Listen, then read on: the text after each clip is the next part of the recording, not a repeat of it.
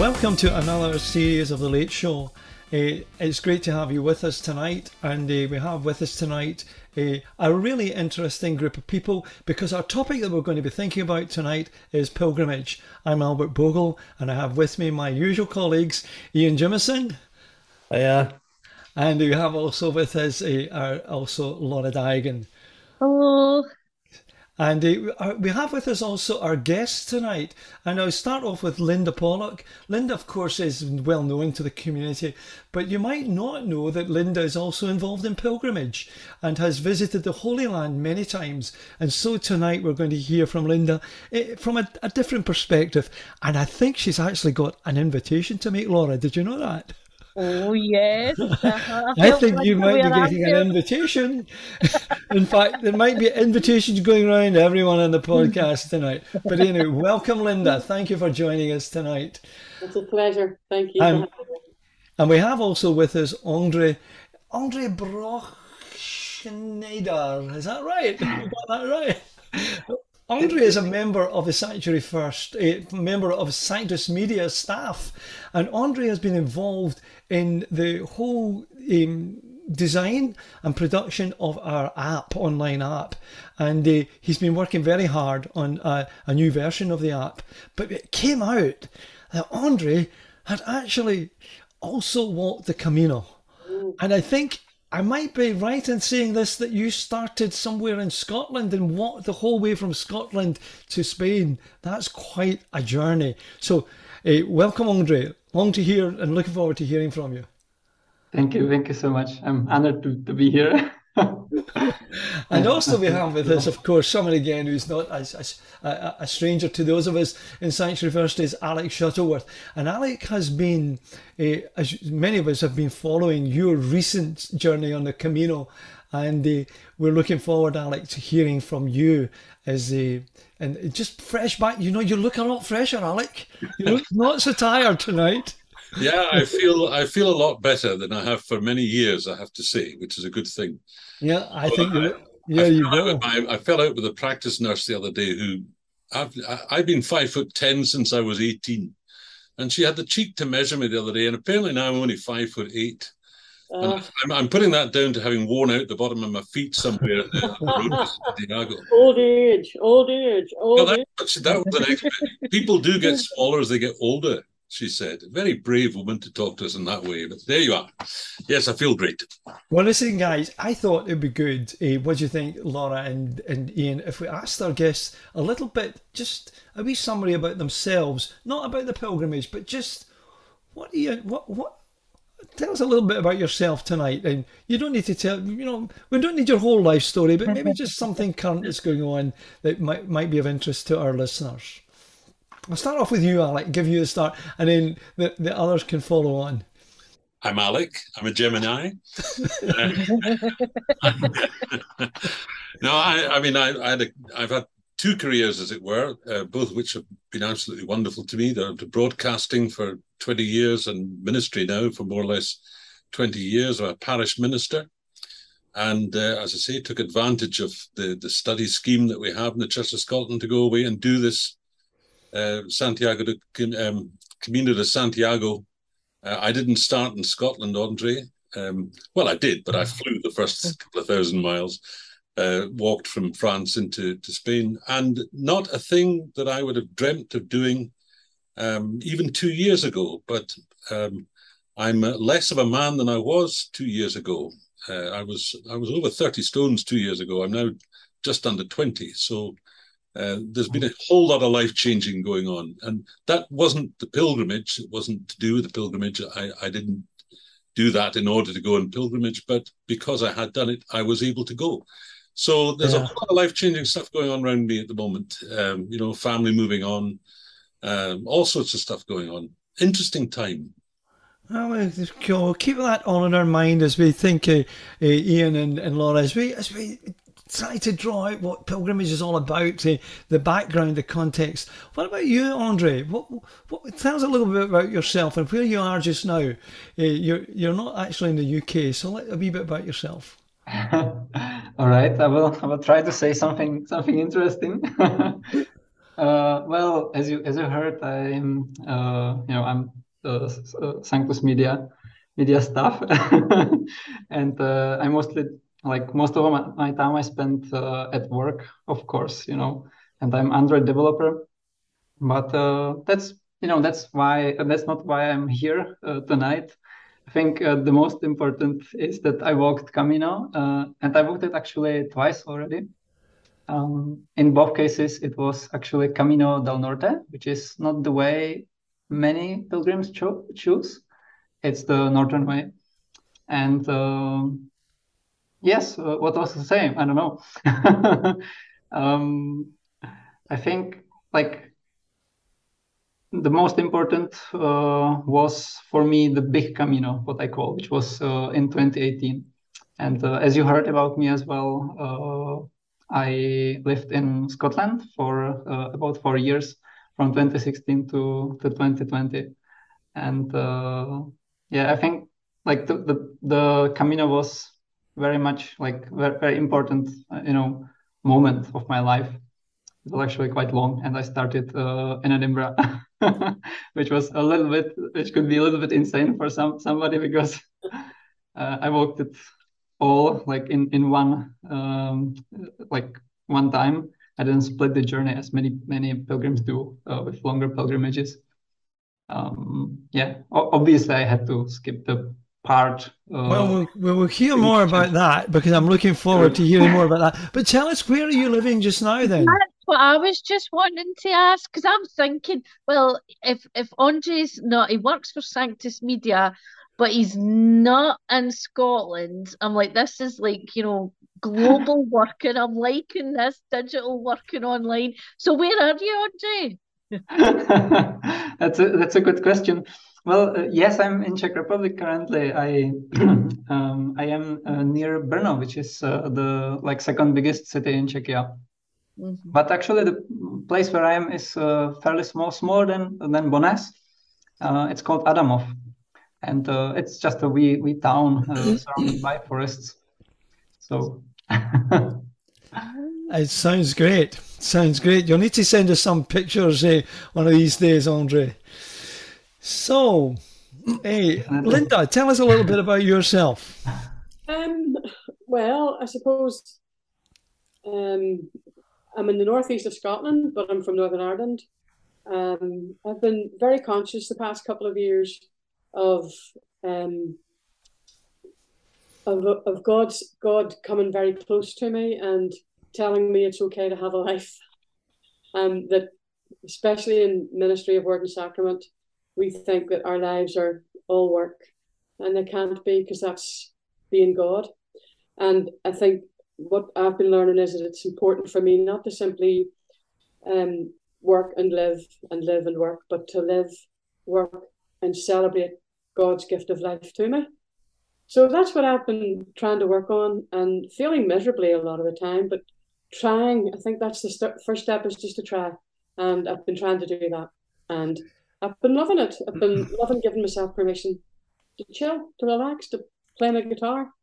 Well, you know something? It must be doing you good, because I think your reflections this week on Sanctuary First are excellent and been a real blessing to us. So if you're listening to this, please have a look at Linda's reflections this week, because I think you really are just connecting with people where they are, and it's so real. Thank you, Linda. Thank you. I wonder if I might jump in for a second and thank Linda as well. It's been very meaningful for me this week, and I'm sorry that I haven't been able to comment on the Facebook. It's just been a very busy week for me, but it's really touched me, Linda. It's been really, really brilliant. It's really I think it was Wednesday. No, not Wednesday. It would be Monday. Just was very touching to me. So thank you. And those of you who are listening, please have a look at Linda's week and have a look at Monday, and you'll understand why I found that.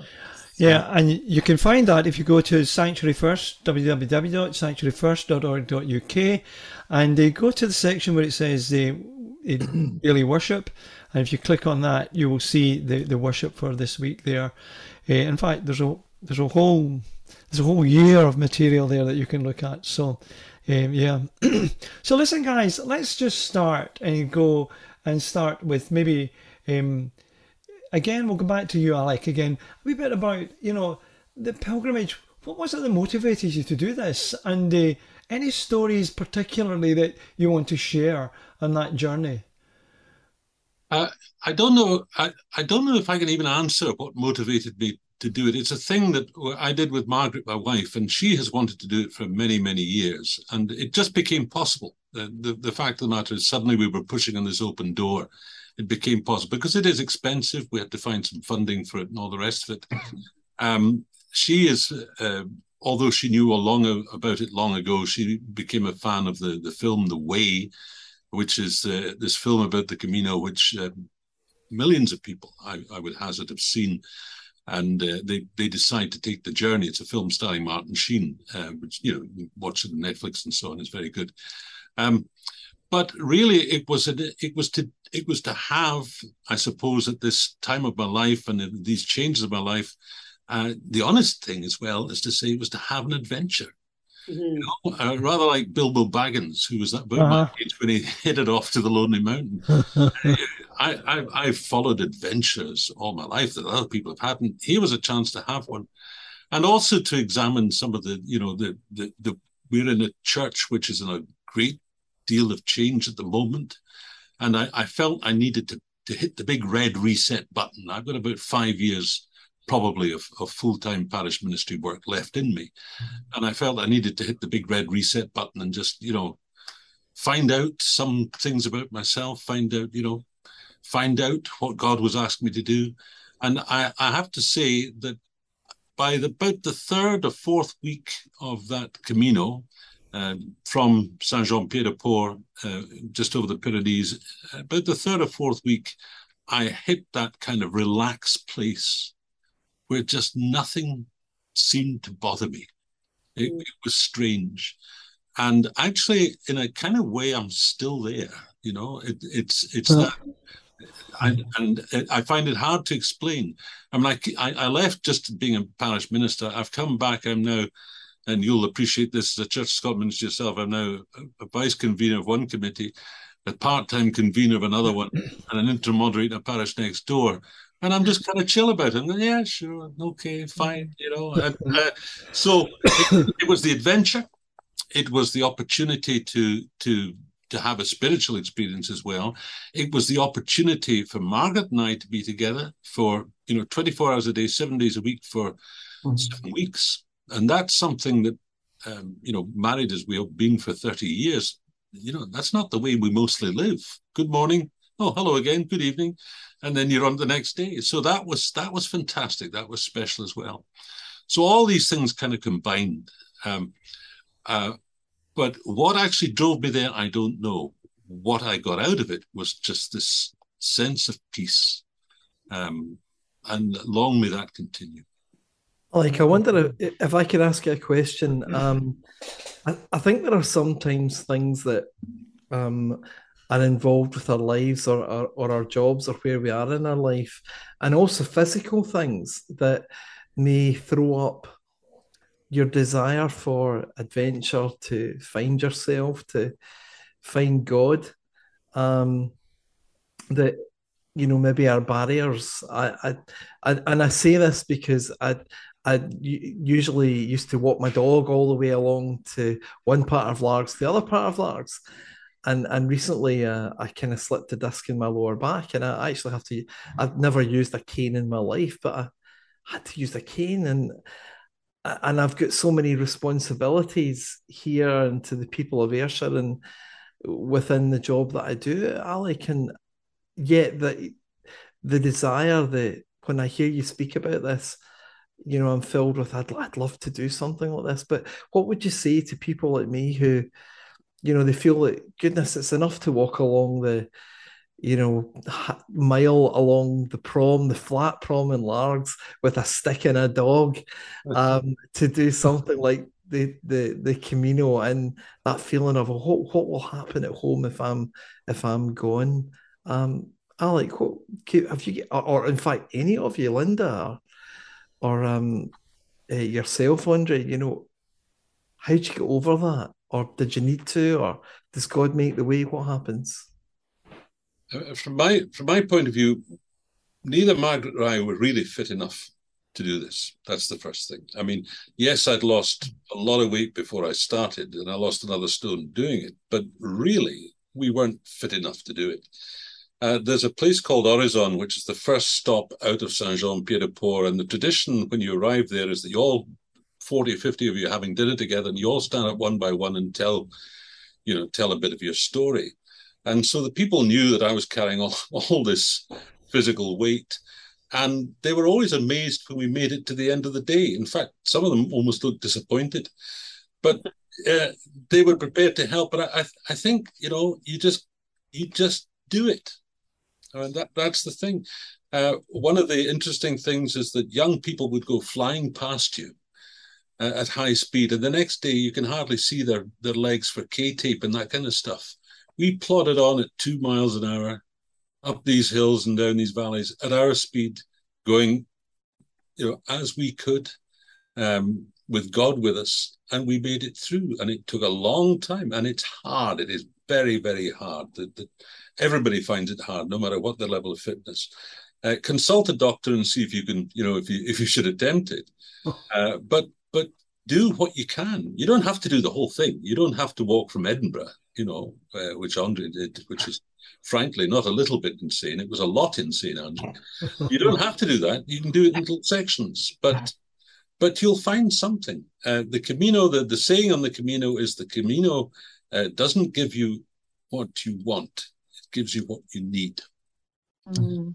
And Yes. I think, that's rather like prayer as well. And God doesn't give you what you want. God gives you what you need. This is obviously what I needed at this stage in my life. Wow. That's wonderful. Ian, I would say to you, when I walk any distance more than 500 yards, I have to use crutches because I have really bad arthritis. And on the many occasions I've been to the Holy Land, I've had to take crutches with me. And if you have an inkling the size of a grain of sand that you'd like to do a pilgrimage, do it. And it doesn't matter if you do half a mile of a pilgrimage or 3 weeks or 21 months, because the pilgrimage is not simply the physical part of it. It's a big part, because in the physicality, you're being forced to confront yourself in many different ways. But make the pilgrimage and start even with a finger labyrinth to start you off, and go to another labyrinth a bit bigger, and then start. But the pilgrimage will, as Alec just said, if this is something God is inviting you to do, and I believe God invites every one of us to make a pilgrimage with God, then just do it. And I'll tell you more about the invitation I have for you later. Andre, why did you go from Edinburgh whenever you went? Well, that was actually, at the time, it was for me very simple. Thank you for the question, Linda. Laura, sorry. At that time, because, I've read somewhere or heard somewhere, I'm not sure, that a true pilgrimage, well, what is a true pilgrimage? But in my mind, a true pilgrimage was meant to be walked from home. And Edinburgh was, at the time, my home. And so that was pretty simple. And as Alex said, pretty insane. I was I maybe... I like that answer, because recently it was on social media. I had seen a post. It was a story about a man that was actually he was living in Britain, but he was from China, and he was actually walking. He was walking through every country to get back home again. And why it captured my imagination was because he bought a horse, and the horse goes with him. That's I like that idea, like you're going from home, and it's It's actually quite common to meet people on the Camino who've done that, and it's easier if you're coming from Italy or France, or because you can walk. I mean, at some point, Andre had to get in a boat to get across the channel and so on. But yeah, that business of walking from home, tends to be the younger age groups tend to do that. And just as an interesting aside, and it's worth thinking about this, I suppose the age group thing is very interesting. You get people of Andre's age up to about 25, 26, 27, and you get people of my age from about the late 50s. I'm 64, the late 50s on, well, actually on to 70, 80, and people in their 80s. You don't get the people between 30 and 55 because they don't have the time, they can't get away, you know, and almost at a point in their life where they could really do with it. They can't get it. They can do short parts, and a lot of people do a fortnight here and a fortnight there. But it's kind of like the church. You know, the people that we have in the church in our denomination tend to be the older generation. That's the generation that are walking all over Europe. It's not just the community, all over. Yeah, I know. Well, I've followed your journey, Alec, and I would love to do it, but I just have, well, I've got too much responsibility now. I can't. And I could maybe do like a couple of nights, but then I think that's cheating, you know. And I'm like, I'd rather do it all in one go. And just to pick up something that Andre said, you know, that he'd heard that the proper way to do this, the proper way to do your Camino, your pilgrimage, whatever it is the way you're doing it. That's another expression. Yeah. You walk your own, you know, and don't worry about the fact, you know, that, you know, there are some people who ride horses up bits of it and some people who'll miss out stages and take buses. Doesn't matter. Walk your own Camino. And it's about being honest, and about being honest with your vulnerability as well. Because if you know, some things you just can't do. Yes, I would totally agree with what you said, Alec. Because, you know, because I walked Camino twice, I can compare also between them. And, you know, my first Camino, which was 2015, we walked as a group of 4 people, 4 friends. But we walked it like from Spain, from Irun, which is at the border with France. And so it was much shorter. It was much shorter, and it was, you know, with other friends there to support me. So you could maybe say or feel that, oh, you know, that wasn't the proper, in quotes, pilgrimage. It was something, you know, not as major. But maybe you would be surprised, because during this, what I call big Camino, I often felt that I didn't, you know, feel at the times that I just didn't enjoy it as much, or it was somehow I felt maybe I didn't feel so close to the higher force or God, and yes, I was actually sometimes a little bit disappointed, and even still, when I compare it today, I just feel that both of the ways, you know, both of the journeys, they had their own special moments or special wisdom which it gave me. So I wouldn't say that even you know, people who do it, for example, the 14 days and then go back home and then they continue. I think it is still incredibly important, and it's still very deeply transformative, to be honest.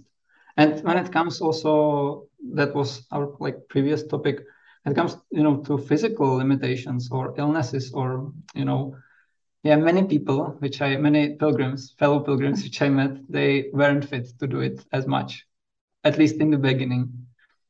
And, you know, when you, Alec, will know for sure, or I don't know, maybe it was just me, but both Caminos which I walked, you know, when you go closer to Santiago, that last 100 kilometers, which is not so hilly anymore, there you will see people on wheelchairs doing their Camino.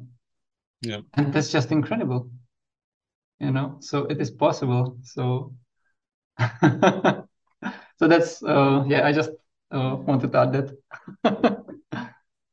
I find it fascinating that you know, the whole concept. I mean, I kind of grew up on Chaucer, and you know, that pilgrimage Yeah. when I was at school, and my head goes there. My head goes to Pilgrim's Progress, um, and the other place my head goes to is I wonder if some people listening might be on a pilgrimage through their life. Yeah. And perhaps their pilgrimage is the walk to the shops and back again. I mean, I know it sounds so small, but for some people, it's a tremendous challenge. Or is that a wrong-headed way of looking at pilgrimage? I don't think you'd say it's a wrong-headed way, because that is part of the pilgrimage of your life. I mean, a set pilgrimage, I think, has got these four characteristics which you would traditionally assume would be there. It's a progress towards a holy place, which may be a great cathedral like St Andrews in the Fife Pilgrim Way case, or Santiago, or it may be your grandmother's grave up a valley. It's a holy place. It's a transformation. It involves a transformation. It involves difficulty, because it's supposed to be difficult, and it requires disconnecting from routine. Now, those are kind of the four classic, if you were, definitions. I would add a fifth one always. It also depends on the goodwill and kindness of strangers. That's the other one I would add in there. So the difference, I think, between a walk and a pilgrimage is those characteristics. But you're right, we are all on pilgrimage. And how we walk on from the end of reaching our holy place is really what's interesting me now. How do we continue this? The response. I think as followers of Jesus, we're called to pilgrimage, beginning and end, but there's an intentionality of taking out of your time in life and doing a specific task, and the characteristics that Alec has just mentioned there. And it's that intentionality, but it's the same as walking into a labyrinth. There's an intentionality. And I think that when you're on the pilgrimage, it's different to what happens when you're finished that intentional setting aside special time. And this is where the real work begins now. Your response to that sacred journey, your response to that time that you've carved out from all the other stuff that you have to do in your daily life, now is where the real work begins. Because on the pilgrimage, the intentional pilgrimage, you're forced with, as Alex said earlier, your vulnerability, and you're forced with the distractions. Because as Andre spoke of a few minutes ago, the two different times he was there, I would hazard a guess that when you were with your friends, Andre, there were distractions. But when you're on your own, and it's this whole solitude thing that is important. But it'll take me too long to explain everything. But there's this need to belong and to be in community, and you can still be in solitude in this with the belonging and with this sense of being in community. But it's the whole intentionality now, post physicality, and allowing yourself by the Spirit and grace of God to be confronted in the loving way that God will confront us. Maybe it will not be loving for you, but it's always been loving for me. So it's what you do with that afterwards now. And a lot of folk don't do anything. They think, oh, well, I've done the Camino, or oh, well, I've done that pilgrimage around Iona. Oh, well, I've done, and it's great, because if it's a physical exercise, that's fine, but it's an awful expensive physical exercise. But you cannot put a price on your inner life. And if God's going to gift you with this pilgrimage, this intentional time away, God has something you want to understand and hear and learn. And it might not be some big, great revelation. It might simply be, yeah, I believe that you love me. And if that's not a big revelation, I don't know what is. But it's, it's just important. It's the response. I was wondering, now I know a woman who done the Camino, but she would say that she wasn't religious. I think she was more new age, kind of spirituality. But she felt she was called to do this pilgrimage by the Spirit, which, I'm thinking the Holy Spirit has guided her to do this. And I'm wondering if, like, on your pilgrimages, if you came across people who started it without a faith, or maybe were looking to rediscover faith, or people that it was this meeting with God at some point that they didn't think would actually be possible. So I'm wondering if any of you's encountered anybody like that. There are kind of different categories, Laura. I think there are groups of students who come across from America in particular and from Korea, a lot of Koreans, who are on an organized Camino, and they won't usually do the whole thing. They'll do a fortnight, and they are guided through it by a leader, and that is very definitely kind of a religious experience. There are those who are bucket list ticking, because this is one of the great treks now in the world. They're going along the Camino, over the Pyrenees, along to Santiago, and the record for the number of people who received their Compostela, which is the certificate you get if you walk at least 100 kilometers. The record was smashed this year. They passed 400,000 in the middle of August. Now, there are a couple of reasons for that. It's a holy year. Actually, last year was the holy year, but the Pope, because of COVID, said that this year could be the holy year. And a lot of people had planned, over the last 2 years to do it. And this was the first opportunity. So there are a whole lot of reasons for that. So there is the bucket list ticking. And there are those who are wandering, looking just to discover, I don't think discovering God, I think discovering themselves. And if God is part of your makeup and worldview, then that is what you'll discover, I think. But I think a lot of people, it's like you said, New Agey, and I think that's true. I mean, remember, this pilgrimage route is older than St. James's body being discovered, because this is basically the road to the end of the earth. This is to Finisterre. This is literally is where you go to the end of the earth, and therefore there's been a lot of pilgrimage activity, that predates the Christian era, even, if you like. So there are all sorts of people that you encounter on there. But the fascinating thing, from my point of view, of course, is that everybody has a story. And what you want to listen to are all these stories. And I'm a believer in narrative theology, if you like. What interests me is where our story and God's story suddenly are really gearing together. And that can happen. That definitely can happen on pilgrimage. I wonder if that heightening of spirituality, if that change within yourself is what kind of gives you that glimpse of the divine, perhaps. There's so many names for that higher power.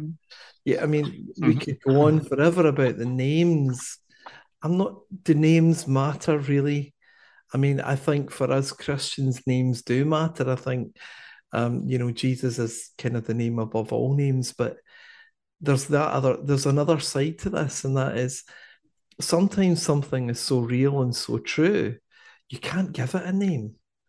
It's just there. It's that change, that thing. And maybe as ministers of word and sacrament, Linda, as you would have it, it's the discussing with people that experience and perhaps putting a name to it. I don't know. I wonder if I could ask you, Linda, because we've not asked you a little bit about your pilgrimage. And excuse me, I know that you're going over to the Holy Land this February, but you've been many times. Yeah. And I wonder, what is it that's drawing you there, and how easy would it be for someone, if they wanted to join you, to become part of your experience along with you in this journey? Well, the first time I went, I didn't want to go. I had to go because of work, and I was dreading it because I'm like, oh, hot, sweaty, walking for miles. Who wants to do that? But I had to do it, and it's as if I was just captured, and Scripture came alive for me in the Holy Land. And another thing that really touched me was the plight of the Palestinian people. And growing up in Belfast, I lived beside a big wall, and that was supposed to stop us throwing stones over at the other side, and didn't work. Petrol bombs. And I was fascinated with this wall, this massive, massive wall that is all throughout Israel/Palestine. And I sensed a lot of the similarities and Israel stroke Palestine with Northern Ireland. Just think of London stroke Derry, So I've had to go back, and I go back every couple of years because there's something that just calls me back, and I believe it's the Spirit of God. And when I'm there, it's as if the world falls from my shoulders, and I get to glimpse God every time I turn around. And I keep saying, I've got heartburn of the eyes. I've got heartburn of the eyes. It's too much. But there's something about sitting in ancient sites and discovering the stories of these ancient sites and thinking, oh wow, Elijah, Mount Carmel, my goodness, plains of Jezreel. Oh, there's the Mount Beatitudes. Oh my goodness, that's where look at that. That's where Jesus fed the 5,000. Oh, look at the Sea of Galilee.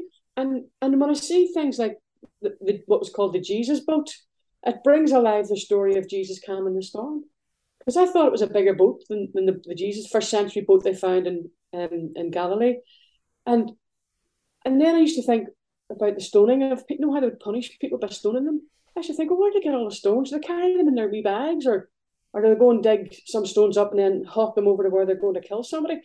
But it's learning that there's stones all over the Holy Land, and learning the context of our scriptures illuminates them, brings them alive, and helps me in my devotional life, but also in my working life. And it's easy if you want to come to Israel, Palestine. With me, whenever you come with me, you won't be doing holiday stuff like sunbathing on the beach. We go to a pilgrim house and we meet in a school, which is one of the top 10 schools in the Holy Land. We meet with Archbishop Shakur, who invented or created this school against all the odds. And we learn about the plight of his Palestinian causes. But we also learn that Islamic children and Christian children are being educated together in the name of Christ. And we go to other places where we meet with refugees and spend time hearing their stories. And we go to places where we see what the Holocaust did. Look at the Holocaust Museum, and we go to ordinary people and hear their stories, because that's what it's all about. And we walk a lot, but we're on a bus. If you have any mobility issues, don't worry, I'm in crutches. In the Holy Land, the people are generous with their time for folk who are disabled, and very, very loving and caring. And every site that you want to see, and we will see more sites than you'll see with any other group, every site you want to see is covered with mobility support. So if you would want to come with me, I think I did a podcast with Laura about it recently, and I put up I gave Laura the information, so it should be coming up onto the site soon, I would hope. But get in touch with me and let me know. But it's I was supposed to go last year, obviously, but we couldn't with COVID. And the last time I was there, COVID had just been announced as a pandemic, or just about to be announced as a pandemic. And I just, something happens when I hear the sounds, I smell the smells, I see the sights. It's as if God is coming close to me in a very special way. And when you walk the Via Dolorosa, the road that Jesus walked with the cross on his shoulder, and you see the ancient streets, I would never wear a cross before. And the first time I went, I just thought, a cross is not a piece of jewelry. Why do people wear jewelry? A symbol of violence. And when I was there and walked the Via Dolorosa, I was profoundly moved. And I was presented with a cross as part of my takeaway. And it was a Jerusalem cross, and I wear it all the time now. Just a wee wooden bit of string around my neck. And I don't wear it for show. I wear it underneath a blouse or a shirt or whatever. I don't pull it out. But it touches me physically at times, and the wee edge rubs me. And it reminds me of the suffering that he endured for me and for indeed all of us. So there's everybody's experience there is different. But for me, I go back and I'm renewed, and I'm challenged, and I'm affirmed. And we went to the Church of St. Anne last time, and I am not very bold about bursting into song. I'm quite shy about it, actually. But we sat in this church, and I just burst into a beautiful hallelujah, just a gentle hallelujah, because at the time, my brother had just died about 2 weeks before. And I was praying, oh God, help me, oh God, help me. And I remember sitting in that seat thinking, change your song, wee girl. You're always asking for something and moaning and greeting. And it just came out of me, hallelujah, hallelujah. A beautiful Iona chant.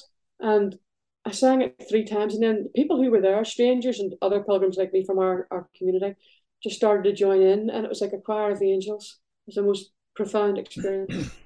I can't even articulate it.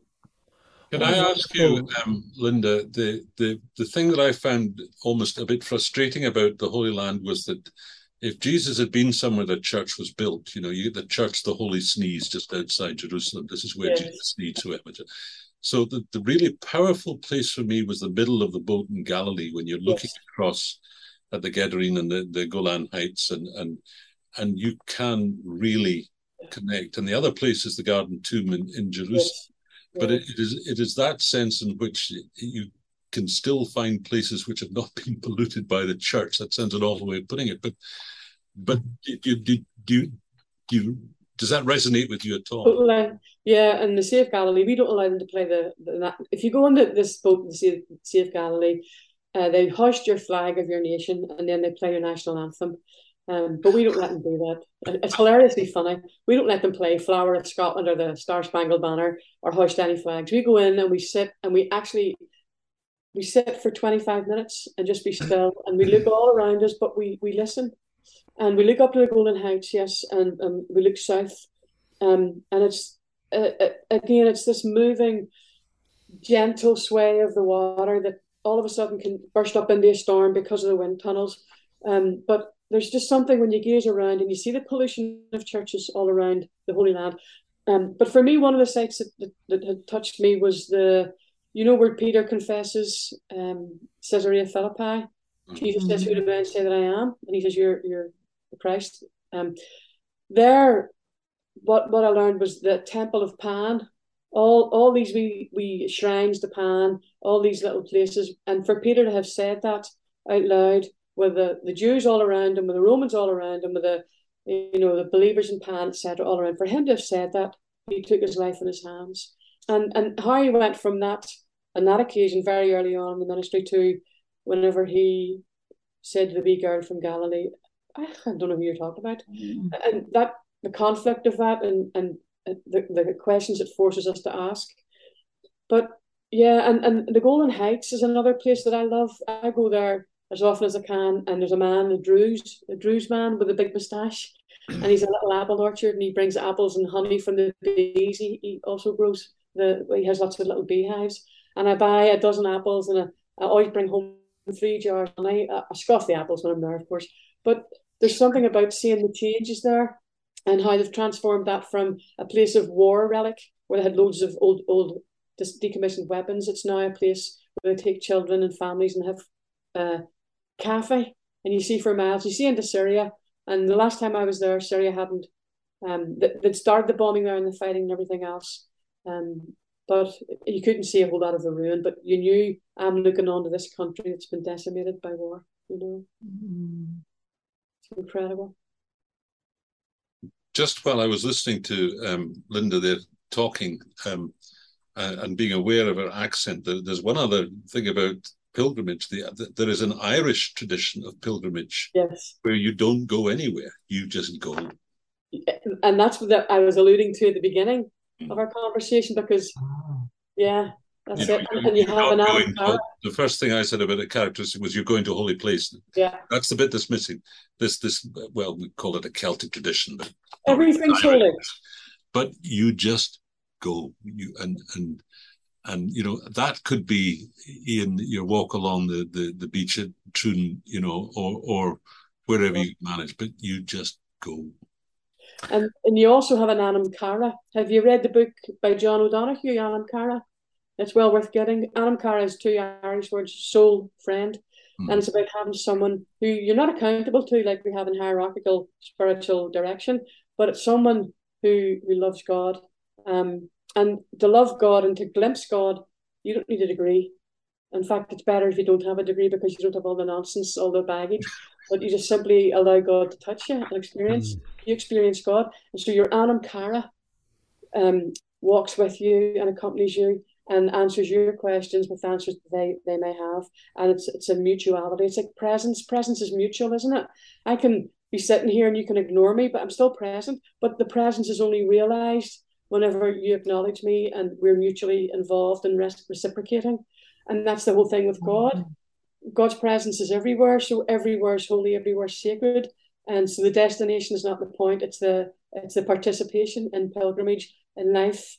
Iona is a wee small island. People come there in their thousands every year, and they have an encounter with God, whether they're perceived to be religious or not, or whether they're spiritual, or whatever language they want to use, but they encounter God because they're open to the presence. And like I said earlier, the wee grain of sand is all you need.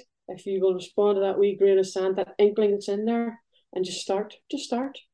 And there may be a sacred I destination. really love that, because it doesn't need to be a big adventure. Exactly.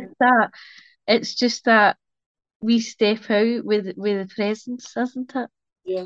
That's beautiful. It resonates with me a lot. When I was I wrote a song a number of years ago called "Born at the Right Time," and it was about two good friends of mine who went out and they did like missionary work abroad and all that kind of stuff. And when I was a medical student in my final year at Manchester, a lot of my friends went to Africa and all these places to do humanitarian work. And I felt terrible because my dad had cancer and I couldn't go anywhere. And all I could do was to work in Scotland and work with deprived people in Scotland, and which I'm still doing. That was what I had to do. But nobody was excited by that. If you would talk about that in your group of friends, it'd be like, "Oh, that's guy, you went to Irvine, good on you, man." I went to Zimbabwe and did great feats of medical daring do. And you almost feel deflated by that. You think, what have I actually done? I've not done anything. And when I wrote Born at the Right Time, it was a song kind of in response to that you're blessed to be able to go and do the thing which might make it more meaningful for you. But as I've got older and I look back, I think I just did some good things, but I just didn't do them in what we would call in my world a flashy way. It was that kind of quiet way. I was trying to help people in Scotland that didn't have any money or any food. I would say go to Africa, and I felt a bit kind of like dented by the whole thing. Like my friends are like, "Oh, I've been there, and everywhere." And I'm like, I didn't really do anything very much. It's kind of. I would say that probably that experience formed and informed who you are to this very day, and the position you find yourself in now. I mean, it's easy to go on the big adventures overseas, but it's harder to stick at the cold face. Mm-hmm. No, I think it's much harder. We of course, as Protestants, have got a kind of natural inbuilt resistance to the whole thing about pilgrimage. I mean, Martin Luther was dead against it. And one of the reasons Martin Luther was dead against it was just because it took you away from your responsibilities at home for so long, and left people behind. There was also the thing that it's something to do with works. You're trying to get yourself into heaven by doing this good work of walking. But yeah, there is this resistance. And the other thing, of course, is you mentioned Pilgrim's Progress. The whole of the opening chapter of Pilgrim's Progress is about all the people telling the pilgrim that he's daft. He's daft for setting out on the journey. What are you doing? Why are you doing this? What on earth is going on? And not as daft as you, Andre, walking all the way from Edinburgh. Well, you know something? Can I say thank you so much for this time together this evening. I think we've been on a journey and a pilgrimage with you all, and you've taken us all on a journey and a pilgrimage, and this podcast itself, from beginning to end, has been an invitation to go on a journey to discover who you are, perhaps, but also to discover something about what it means to follow Jesus. I've been just listening tonight, not asking a lot of questions, but listening, and in listening I've been touched by the idea that, first of all, you've got to start somewhere. And Andre telling us to start at home. And what I started to think about that was, Andre, to start at home is perhaps to walk because in your heart you want to be home and you're looking for the home that you're longing for. And there's a sense in which we are all looking for a home, a place where we can be ourselves and we can loved and we be part of the family. And surely that's what Sanctuary First is all about. We call ourselves Sanctuary First because a sanctuary is a place of safety, like your home is a place of safety. And so we want Sanctuary First to be the pilgrimage place where you come and you can be accepted and be at home.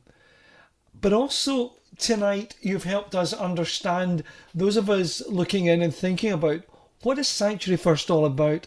It's about following Jesus or discipleship and going on a journey and realizing that our lives are part of a journey. We are on a journey from beginning to end, but this search for home. And so we've learned a lot tonight in listening to you all, and I think maybe been inspired.